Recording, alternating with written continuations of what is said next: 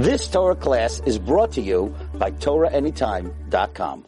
The we'll be saying is Kinah Lamed Daled. This Kinah was composed by Rav Yehuda Levi. In this Kinah, it says, Yom Achbi, Kinah Lamed Daled, Yom Achbi, Ichbadati, V'yichbeli Avayni. On this day I increased my burden because I doubled my iniquity. V'shalchi yod b'dam Navi b'chat shal Mikdash Hashem, and I stretched out my hand to spill the blood of the Navi of Hashem, l'chisasu adama ad boi cherev moinei, and the earth would not cover it until my enemies entered, l'shakat adei hukam dam hanavi Zechariah, and the blood wasn't silent until the blood of Zechariah Navi was avenged. We spoke about this kinah before, about this episode before of the murder of Zechariah Navi. In one moment, Klal Yisrael became guilty of 7 serious and grave affairs because they were tired and upset of hearing Zechariah's nevuah, what's going to happen if they don't do tshuva. They went and they murdered him. They have the veil of murder, another veil of murdering a kohen, another veil of murdering a navi, another veil of murdering a shofet, another veil of murdering someone in the chutzner of the Beis Hamikdash, and this happened on Yom Kippur. They murdered somebody, and that year it was also Shabbos. So a terrible, terrible avera on so many levels. The Gemara tells us what happened. The Gemara in Gittin says when Nebuzaradan showed up to the Beis Hamikdash, and he comes to the chutzner and he sees blood boiling on the floor, it's bubbling. He says, "What's this?" So the Yidden weren't fools. They said, "Oh, look, what do you think we do in the Beis Hamikdash? We shech karbanis. This is blood from the karbanis." So Nebuzaradan said, "Really? Let's go check it out." I see dami v'lo yidma. He brought the blood of other animals. He shechted other animals. He checked the blood, and it wasn't the same. He did not resemble it. So Amar Lahu Nebuzaradan said to them, "Im risuli muta. If you tell me really what's going on, fine. We love, and if not, Masrikno levisraichu b'misrake de parzi. I will tear your flesh with iron combs." Seems to be a favorite of these people. So the Kohanim said to him, "What can we tell you? There was a Navi who used to give us muster all the time. We weren't so happy with hearing it, and we got up and we murdered him." So Nebuzaradan hears that. He says, "Okay," and he goes. He says, "I'm going to go and be Matthias the Navi." And he brought the Sanhedrin Hagadol, and he brought the Sanhedrin Ketana, and he killed them all. He slaughtered them, and he mixed their blood on top of the blood of Zechariah. He mixed their blood with Zechariah's blood, but still the blood did not rest. The Loinach, the Gemara says, Loinach, it was still bubbling. So Nebuzaradan went. He brought 80,000 children, teenagers, youth, boys and girls, young men and young women, and he shechted them, 80,000. He mixed their blood with Zechariah's blood, and it still bubbled. Then he went and he brought Isi Taneka Shel Beis Rabban. He brought the little kids from school, the school children, and he shechted them, and still the blood boiled. Omar Lei Nebuzaradan says to talking to the blood, "Zechariah, Zechariah, I killed the best of them. You want me to kill them all?" And then when he said that, the blood finally stopped boiling. By he shaita, at that time, he had a hearer of tshuva, and he thought to himself, if this is a punishment for killing one person, can you imagine how much more so I'm going to get for killing so many people? Arak, he ran away, and he sent a document to his family what to do with his things, be Gayer, and he became a Ger. From realizing what he did and what it took, the value of one person's life, of Zechariah's life. And that's what we say in this kinah. That's what the Yidden did in this kinah. Such a terrible thing. The kinah explains that the thing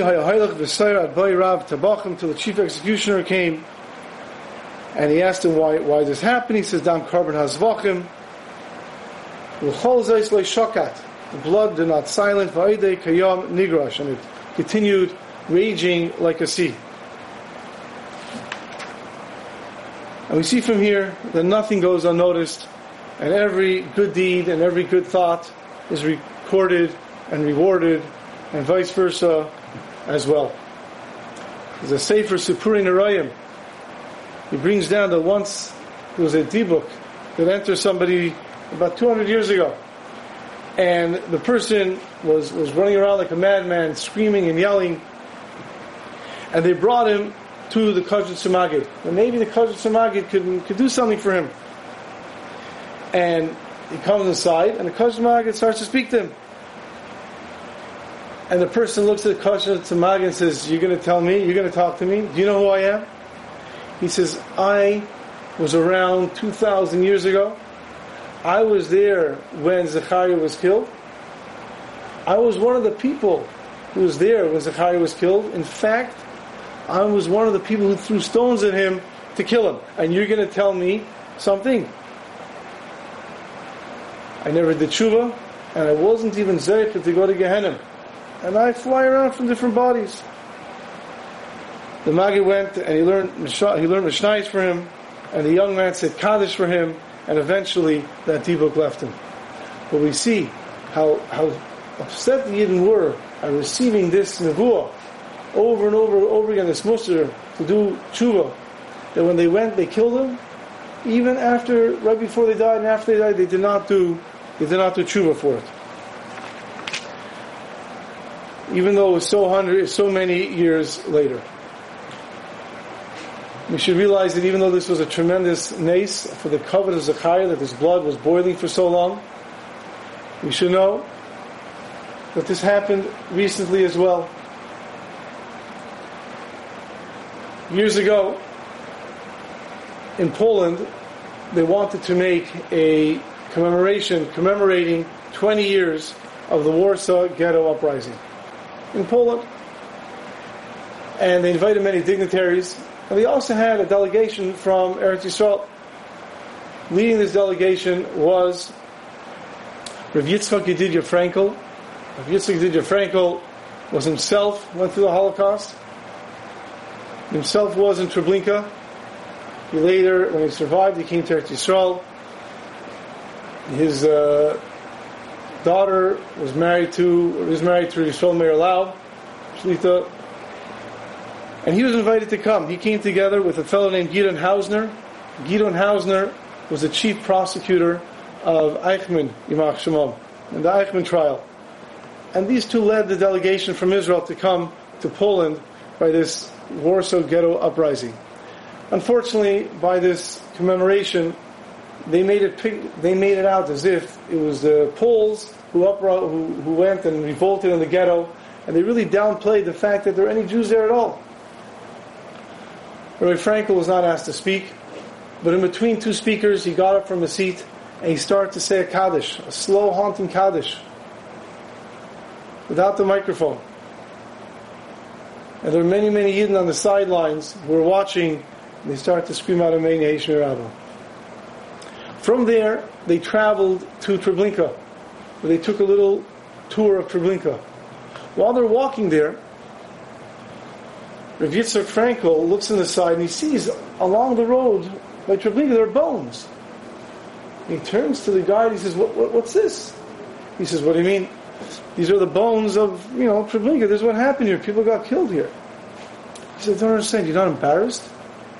You're not embarrassed? Cover them, bury them, do something.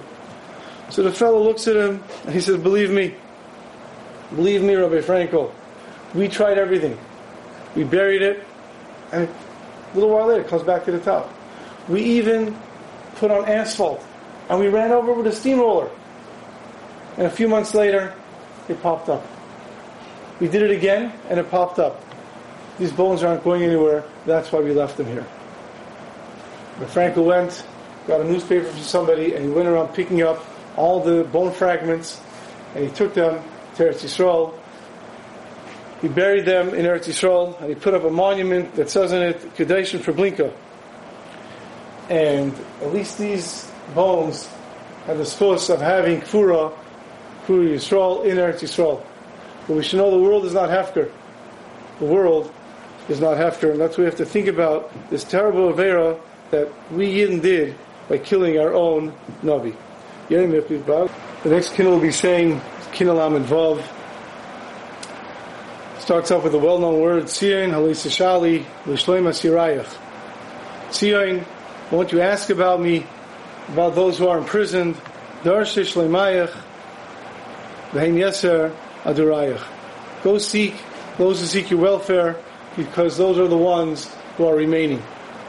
This is a Kinnah also written by Rabbi Yehuda Halevi, who wrote this. This reflects his desire and his longing and his wish to live in Eretz Yisrael. In fact, out of the next 9 Kinnahs, 8 of them start with the word Tzion, showing our desire to connect and to go and to move and to live and to serve Hashem in Eretz Yisrael.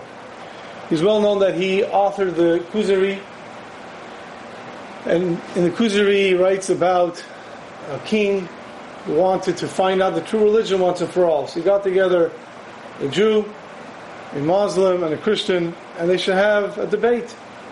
And representing the Yidden was Rabbi Yehuda Halevi. And of course, as we can well imagine, Rabbi Yehuda Halevi won the debate handily. When he won, the story goes, the king asked him, he said, I don't understand something. You answer them so well, and you speak about Hashem so much in the Beis Hamikdash in Eretz Yisrael, yet you don't really believe it. Said, what do you mean? Because you're still here. If you believed it, you would move to Eretz Yisrael. That's what he told Rabbi Yehuda Halevi. And even though Rabbi Yehuda Halevi had an answer to everything that the Muslim asked and the Christian asked, he had no response. Because in truth, the king was correct. Why wasn't he there in Eretz Yisrael? The story goes, he traveled to Eretz Yisrael, and he got to Eretz Yisrael. As soon as he got there, he got off his horse, he bent down to kiss the ground, and an Arab on a horse came by and trampled him.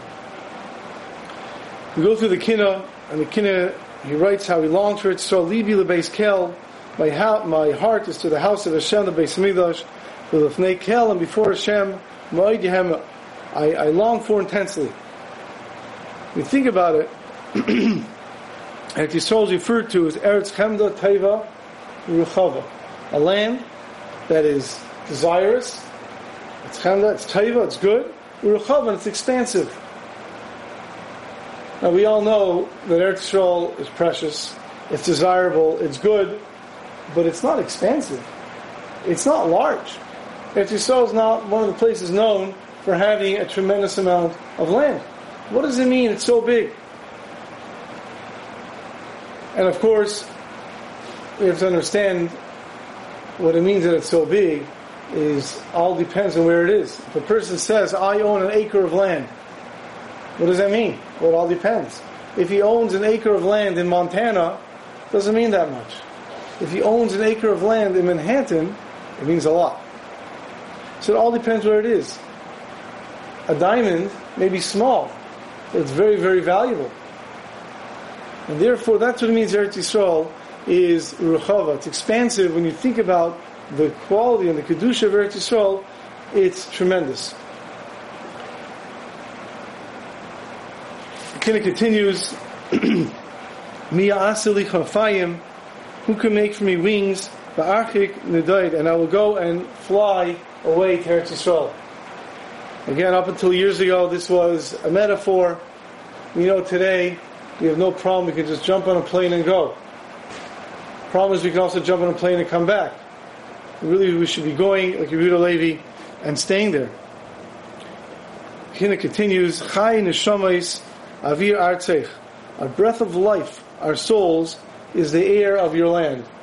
You know that avir dar machkim, even the air of Eretz Yisrael, is very special. Just to go and breathe the air of Eretz Yisrael. You know, there's once a Meshulach from Eretz Yisrael traveling around, and he ended up in Baltimore for Shabbos. And a fellow invited him, a Meshulach from Eretz Yisrael. Person comes, he goes to shul with him, comes home with him. More or less, our homes have the same schedule Friday night. And this fellow, he gets there, he sings Shalom Aleichem, and the Zmirs that he sings before Kiddush, gets a bottle of wine for Kiddush, and then, before he makes Kiddush, his family came up to him. They stood there for a moment, and then they all went back to their seat. and then the person made Kiddush. And the shul didn't understand what was going on. Because after Kiddush, they went over to their father, the children, and the father gave them a bracha. After they washed, and the shul asked the person, do you mind if I ask you a question? He goes, sure, go ahead. He says, I've seen many people give brachas to their children Friday night, as you did. He goes, yeah. He says, but I've never seen people come up twice. You're about to make Kiddush, your family came up. I thought you were going to give them a bracha, and you didn't. They went back to the seat. What's going on? So the person smiled and says, listen, I live over here. I'd love to live in Eretz Yisrael, but I don't. What I do is every Friday night and Shabbos day when I make Kiddush, I'm careful to use a bottle of wine from Eretz Yisrael. But you know, when they bottle a bottle of wine, they don't fill it all the way exactly to the top. There's some space over there. Well, this bottle was bottled in Eretz Yisrael, which means that air on the top of the bottle is air from Eretz Yisrael. If that's the case, when I open up the bottle, my children and family gather around so we can sniff and breathe in the air of Eretz Yisrael. If we can't really be there, at least we can breathe in the air of Eretz Yisrael. Chai neshamas avi artzech. A breath of life for neshamas is the air of your land. And that is how we have to go and approach Eretz Yisrael. You know, there's a halacha brought down in the Sefer Shabbat Leket in the Kuf Nun Hey that when you bench, you should not have a knife uncovered on your table. Why not? Because it brings down a Maisa. There was a person who was benching, and in bench he was speaking about the Beis Hamikdash in Eretz Yisrael. You start to think about it, how well it is, and what would happen there, and how the Karbanos happened by the Beis Hamikdash, and the Shechina by the Beis Hamikdash. And then all of a sudden he got back to himself and he realized it was just a dream. We don't really have the Beis Hamikdash. And he got so sad, he picked up a knife and he stabbed himself. And therefore, we shouldn't have a knife on the table. Many years ago, someone asked the previous Skver Rebbe of David Tursky, he said, does this halacha still apply today? Do we have to be careful with not having a knife on our table during benching? Nowadays. Do we have to be careful with this halacha? After all, unfortunately, we don't feel this connection and we don't have this thing to worry about. So David Tursky was quiet for a moment and he tells him, he says, look, unfortunately you're right. We don't have such a connection anymore to Eretz Yisrael and what we're missing with the Churban Bayis, Rishon and Sheni. However, we should still make sure to keep this and not have a knife on our table, because we should remember at least that there once was a time that people were concerned about it. There once was a time when a Yid would sit by his table, he would take the knife off before benching in order not to have it on the table, so he shouldn't come to do something with the knife when he thinks how we don't have the Beis Hamikdash. So even though we unfortunately won't feel this way, we should remember that there was a time that people felt this way. We go on to the end of the Kinnah, and it says, Lirais b'toivas b'chirayich, lalais b'simchaseich. We should go and behold the goodness of your chosen ones, b'shuvech elai kadmus nurayich, and we should exult when you return us to Eretz Yisrael. We have to realize, as we spoke about earlier today, that everything happens on Tisha B'Av, and Tisha B'Av started off with the Meraglim speaking bad about Eretz Yisrael. Today, with our frequent travel to Eretz Yisrael, we may encounter things that may be uncomfortable or not so pleasant. We have to be careful how we speak. We should not speak Lashon Hara about Eretz Yisrael. Someone was telling me he was in Eretz Yisrael, he was in Yerushalmi's house, and he had an air conditioner. And on the air conditioner there was a sign, it said, Mazgina de Rav Asi v'Rav Ami. The air conditioner of Rav Asi and Rav Ami. Now this person wasn't a fool. He knew that Rav Asi and Rav Ami from the Gemara did not have air conditioners. So he's trying to think to himself, what's this new chumrah now that we have an air conditioner, Mazgina de Rav Asi v'Rav Ami? So he asked the person, what's going on? So the person told him, there's a Gemara in Ksubis, Kuf Yud Beis, that tells us that Rav Asi and Rav Ami were very careful. Whenever they would give shir, they would make sure to sit under the shade of a tree. And as the sun moved through the sky and the shade changed, they were careful to get up and move over to the other part of the tree, to the shady part of the tree. So nobody should say, the shir was a great shir, but it was too hot. It was uncomfortable. You don't say it was too hot, it was uncomfortable in Eretz Yisrael. You move to the shade. So this fellow is in Eretz Yisrael, it gets very, very hot in the summer. He didn't ever want to say, oh, it's too hot here. So he has the air conditioner over there, and it reminds him, the air conditioner here, and it makes it pleasant, because that's how it is in Eretz Yisrael. If we realize the godless and how much we can achieve in Eretz Yisrael, then we would appreciate that as well. The last kin will be saying, Kinim Mem Hey, Eli Tzion. The meaning is to sing this with a special niggin, which we'll do together afterwards, and then we'll finish with Asher and Tzion. Eli Tzion ve'areha kama isha b'tzireha. Cry, Tzion, and her cities, like a lady who is suffering birth pains. And this is said after each stanza, again, after each one is said, again it says, Elei Tzion ve'areha kama isha b'tzireha. And it's compared to the birth pains of a lady, which are very, very painful. It goes through the kinna like that. The question is, what's the comparison to the birth pains of a lady? In 1947, in Kinnis, they're having Kinnis in Panovich Yeshiva in Eretz Yisrael. The Panovich Rav was leading the Kinnis, and there was no need that year to inspire the people to cry. These were all people who were orphans, who went through the Holocaust, just recently lost their parents. Many of them saw them being murdered before their own eyes. And there's no need to have to go and to motivate them, to explain to them what they're missing. They were very, very much aware. And when he got to the end of the Kinnis, when he got to this one, Elei Tzion, he asked the following question. He says, what's this comparison to a pregnant lady? He says, after all, a lady's pregnant, and she goes through terrible pains, and the closer it gets to the pregnancy, sometimes it becomes more painful than when the baby is actually giving birth. It's very painful. But then, after all that pain, she has a baby. So the pain was worth it because now she has a child. We're sitting here crying over the destruction of the Beis Hamikdash. How can we compare the two pains? That pain was a pain, and we don't have anything from that pain. So why is it compared to a lady giving birth? And he explained that we see from here that this kinna, while it is indeed teaching us that we have to mourn over the destruction of the Beis Hamikdash, we see from this kinna that the destruction of this Beis Hamikdash and the Golus is a preparation for the Gula Shleimo, Achreina. This is over here for the practice and to prepare for the final redemption. And therefore, while it may be true that we are suffering, we have pain, but we have to remember that it's really preparation for the final Gula, and that's why it's compared to that, and that will be the Nechama that we will have.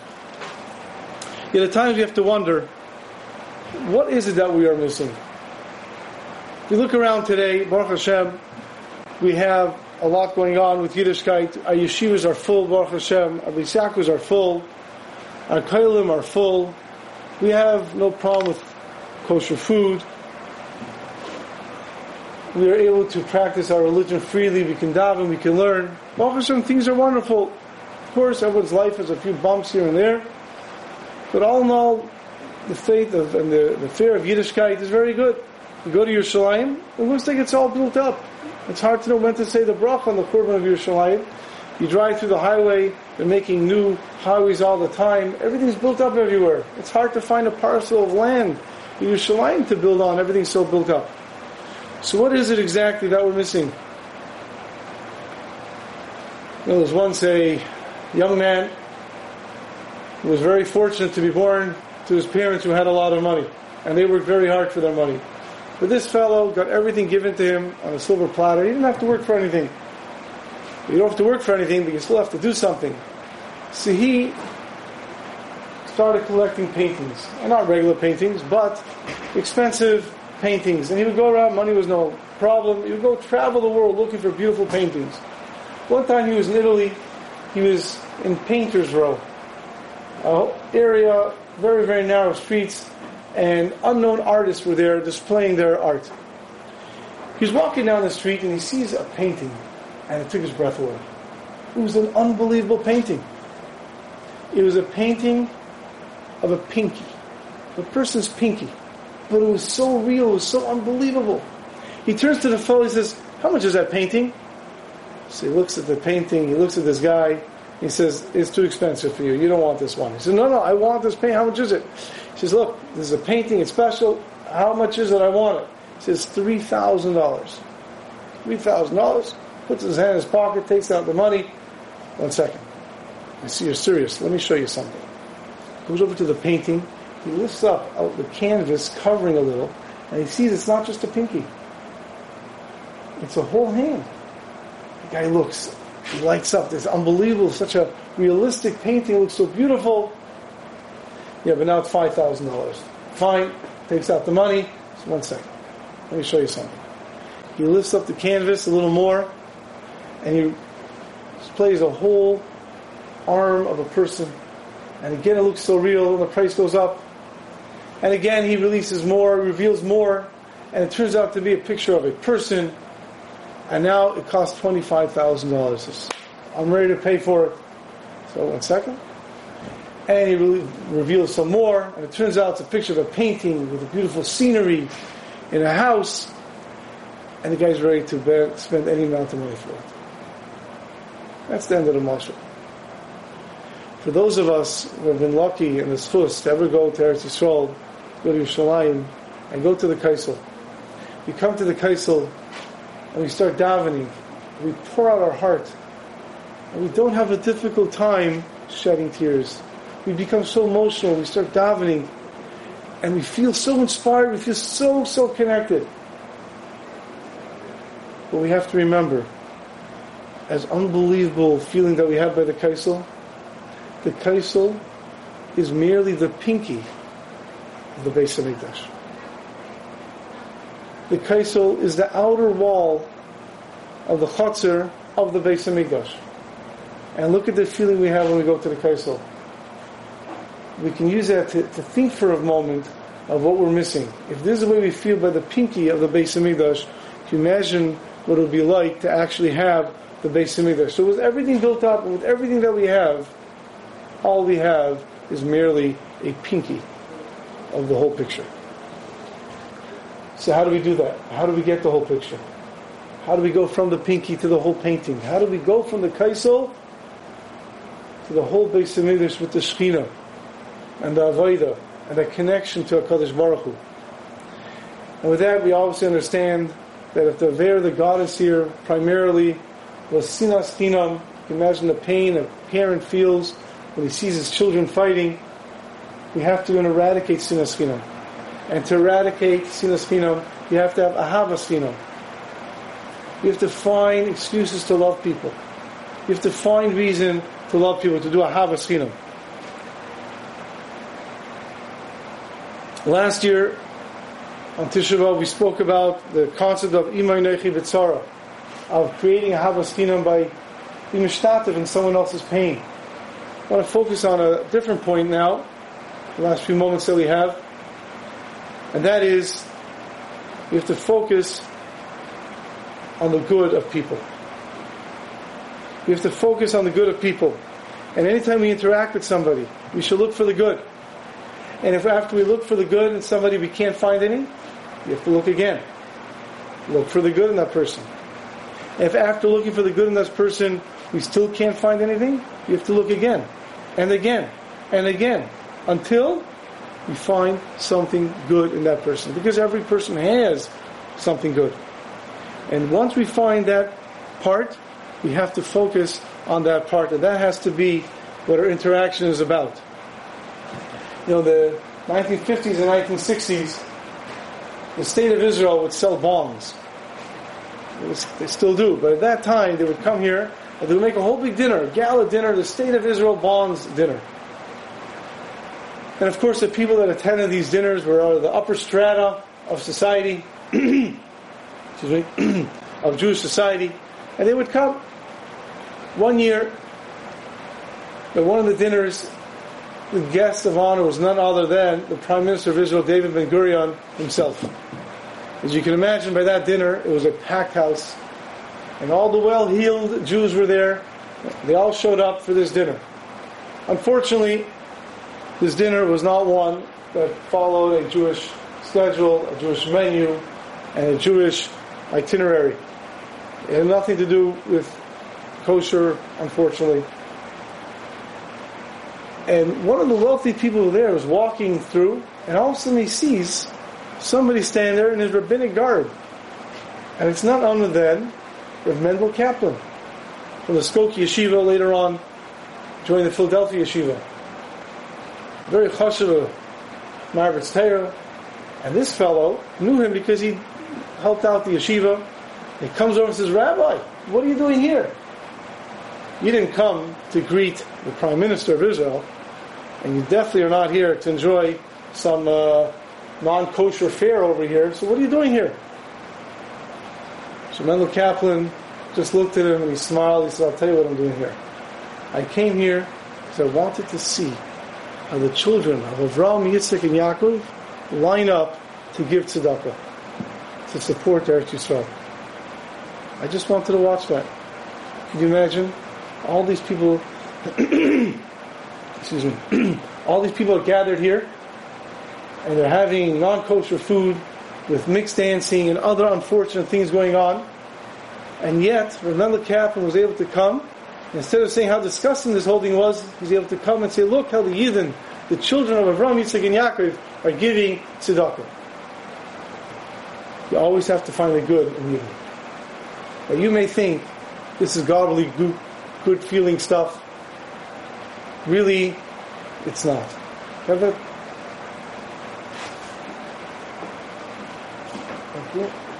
Really, this is a lesson we learn from none other than Zechariah Navi. This is Yeshaya Navi. Yeshaya tells us, Perek Samach Vav, Pasuk Yud Gimel, Ki ish asher imoi tinachamenu, like a person who is consoled but comforted by his mother. Keina neichi anachemchem. This is how I, Hashem, will console you.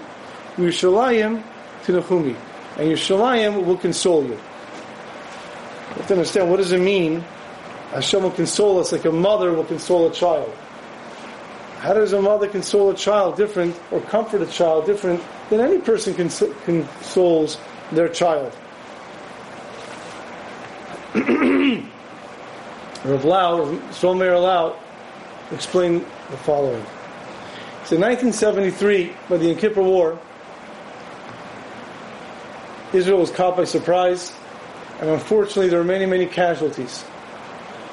While they would fly the casualties to different hospitals, the most serious injuries were flown to the Ichilov Hospital by Tel Aviv. Rav Lau made it his business to be there, to comfort the soldiers as much as possible, to comfort the families, and to help as much as he can. A lot of the people that were coming had burns on them because they were stuck in tanks, and the tanks were hit. Many of them burned to death. Those who survived were brought to this hospital with numerous burns. There was one soldier there who had burns from the top of his head to the bottom of his feet. He was completely burned. Him and his crew were caught in a tank, and only him and another person got out alive, but they were completely burned. And this soldier was sitting there and lying there and screaming in pain for hours. And the doctor was telling him, "You have to stop, it's not good for you, it's not good for other soldiers here, please stop." And they gave him one shot of morphine, and another shot of morphine, and a third shot of morphine, and it didn't help. He was screaming and screaming from pain. His mother was there, his father was there, trying to help. He would not stop screaming and screaming.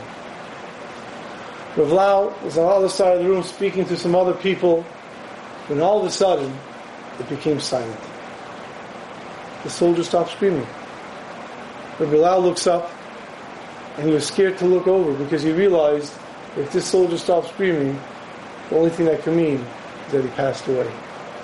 And the Rav Lau quickly gets up to walk over there, and he sees that he's sleeping quietly. He's resting and sleeping quietly. And he turns to look at the mother, The mother explained, I was trying to find a place to console my son, but I couldn't touch him anywhere. He was covered from burn from the head to his toe. Everywhere. I couldn't help him that way. Finally, I was searching and I found a few inches by his knee that was not burned. There was some skin a few inches by his knee that was not burned. I quickly went and I started to caress him and to touch him over there and caress him more and to stroke his skin over there. And I told him over and over again, it's okay. Mommy's here. It's okay. You're going to be okay now. And after a few moments of stroking him on that small little part of skin that wasn't burned and comforting him, he fell asleep. And this is what Yeshaya Navi is telling us. This is what Yeshaya Navi is telling us, that Hashem will comfort us like a mother comforts her son. How does a mother comfort her son? She will continuously to look for a way to comfort him. And if this way doesn't work, she'll find a different way. If that doesn't work, she'll find a different way. She will always look for the way to do that. And that's what the Navi tells us, that Hashem will do the Ki'ish Asher Imai Tinachamenu. A man will be consoled, just like a mother consoles him, so too Kina Noichi Anachemchem. I will also console you. But how will this happen? If Hashem sees that we do this to our brothers and to our sisters. If in every interaction we have with our brothers and our sisters, we're always looking for the good, then Hashem says, I can go and comfort you, Ki Anochi Anachemchem. And if we do that, then we'll do the end of the pasuk of Yerushalayim, Tinachamu, we'll be comforted by Yerushalayim. We should be zeicha that this should be our last time ever mourning and crying on Tisha B'Av. And I'll stand now and we'll sing together Elei Tziyah, and then we'll say Asher Elei Tziyah. You've just experienced another Torah class brought to you by TorahAnytime.com.